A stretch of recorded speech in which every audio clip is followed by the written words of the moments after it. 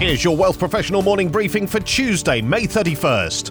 IIROC has no plans to ease off the gas ahead of the new combined SRO, although its merger with the Mutual Fund Dealers Association of Canada is expected to happen by the end of 2022, with the new SRO launching on January 1st, 2023. IIROC has set out its priorities for the months ahead.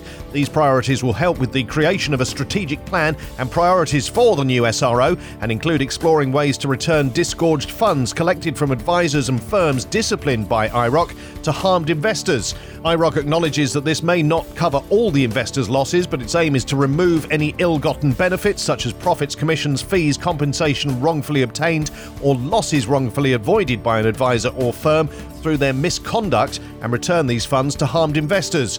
Modernisation of rules and IIROC's approach to regulation is also a priority, especially in relation to rules that result in unnecessary process or cost, or that limit the appropriate use of technology.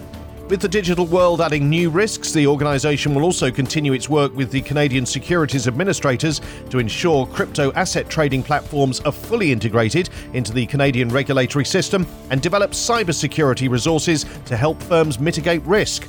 CIBC's London office is being sued for $1 million for allegedly operating a hostile and degrading environment for women. According to a report by Reuters, the discrimination claim is being made by Zhufeng Wei, who worked as an executive director at CIBC for nearly 2 years between 2018 and 2020. She's suing for lost earnings and damages, alleging she was subjected to sexual and racial discrimination by managers.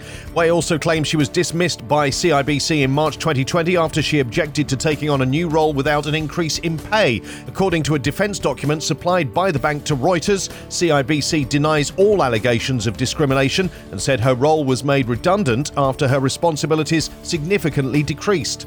Homeownership in Canada continues to be a dream rather than a reality for millions of people, with prices unaffordable for many. A new survey by real estate marketplace Zolo reveals that 63% of respondents don't think they can afford a home in 2022, with 71% worrying they'll never be able to. While rising interest rates are always watched carefully by would-be home buyers, it's not the biggest barrier to buying right now. 57% said that inflation is the main factor impacting their decision to buy, compared to 50% for higher rates. There's little hope for home prices to do anything different than they have done in recent years, with almost 8 in 10 respondents expecting prices to continue higher through this year. Canadian banks delivered surprisingly good earnings last week because of lower than expected credit losses, but will find it harder to repeat that feat in the near future, according to National Bank of Canada. 5 of the country's 6 largest banks beat earnings per share forecasts by an average of 8%, analyst Gabrielle Deschênes said in a note to clients reported by Bloomberg. Nearly half of the outperformance was due to low provisions for credit losses, he said.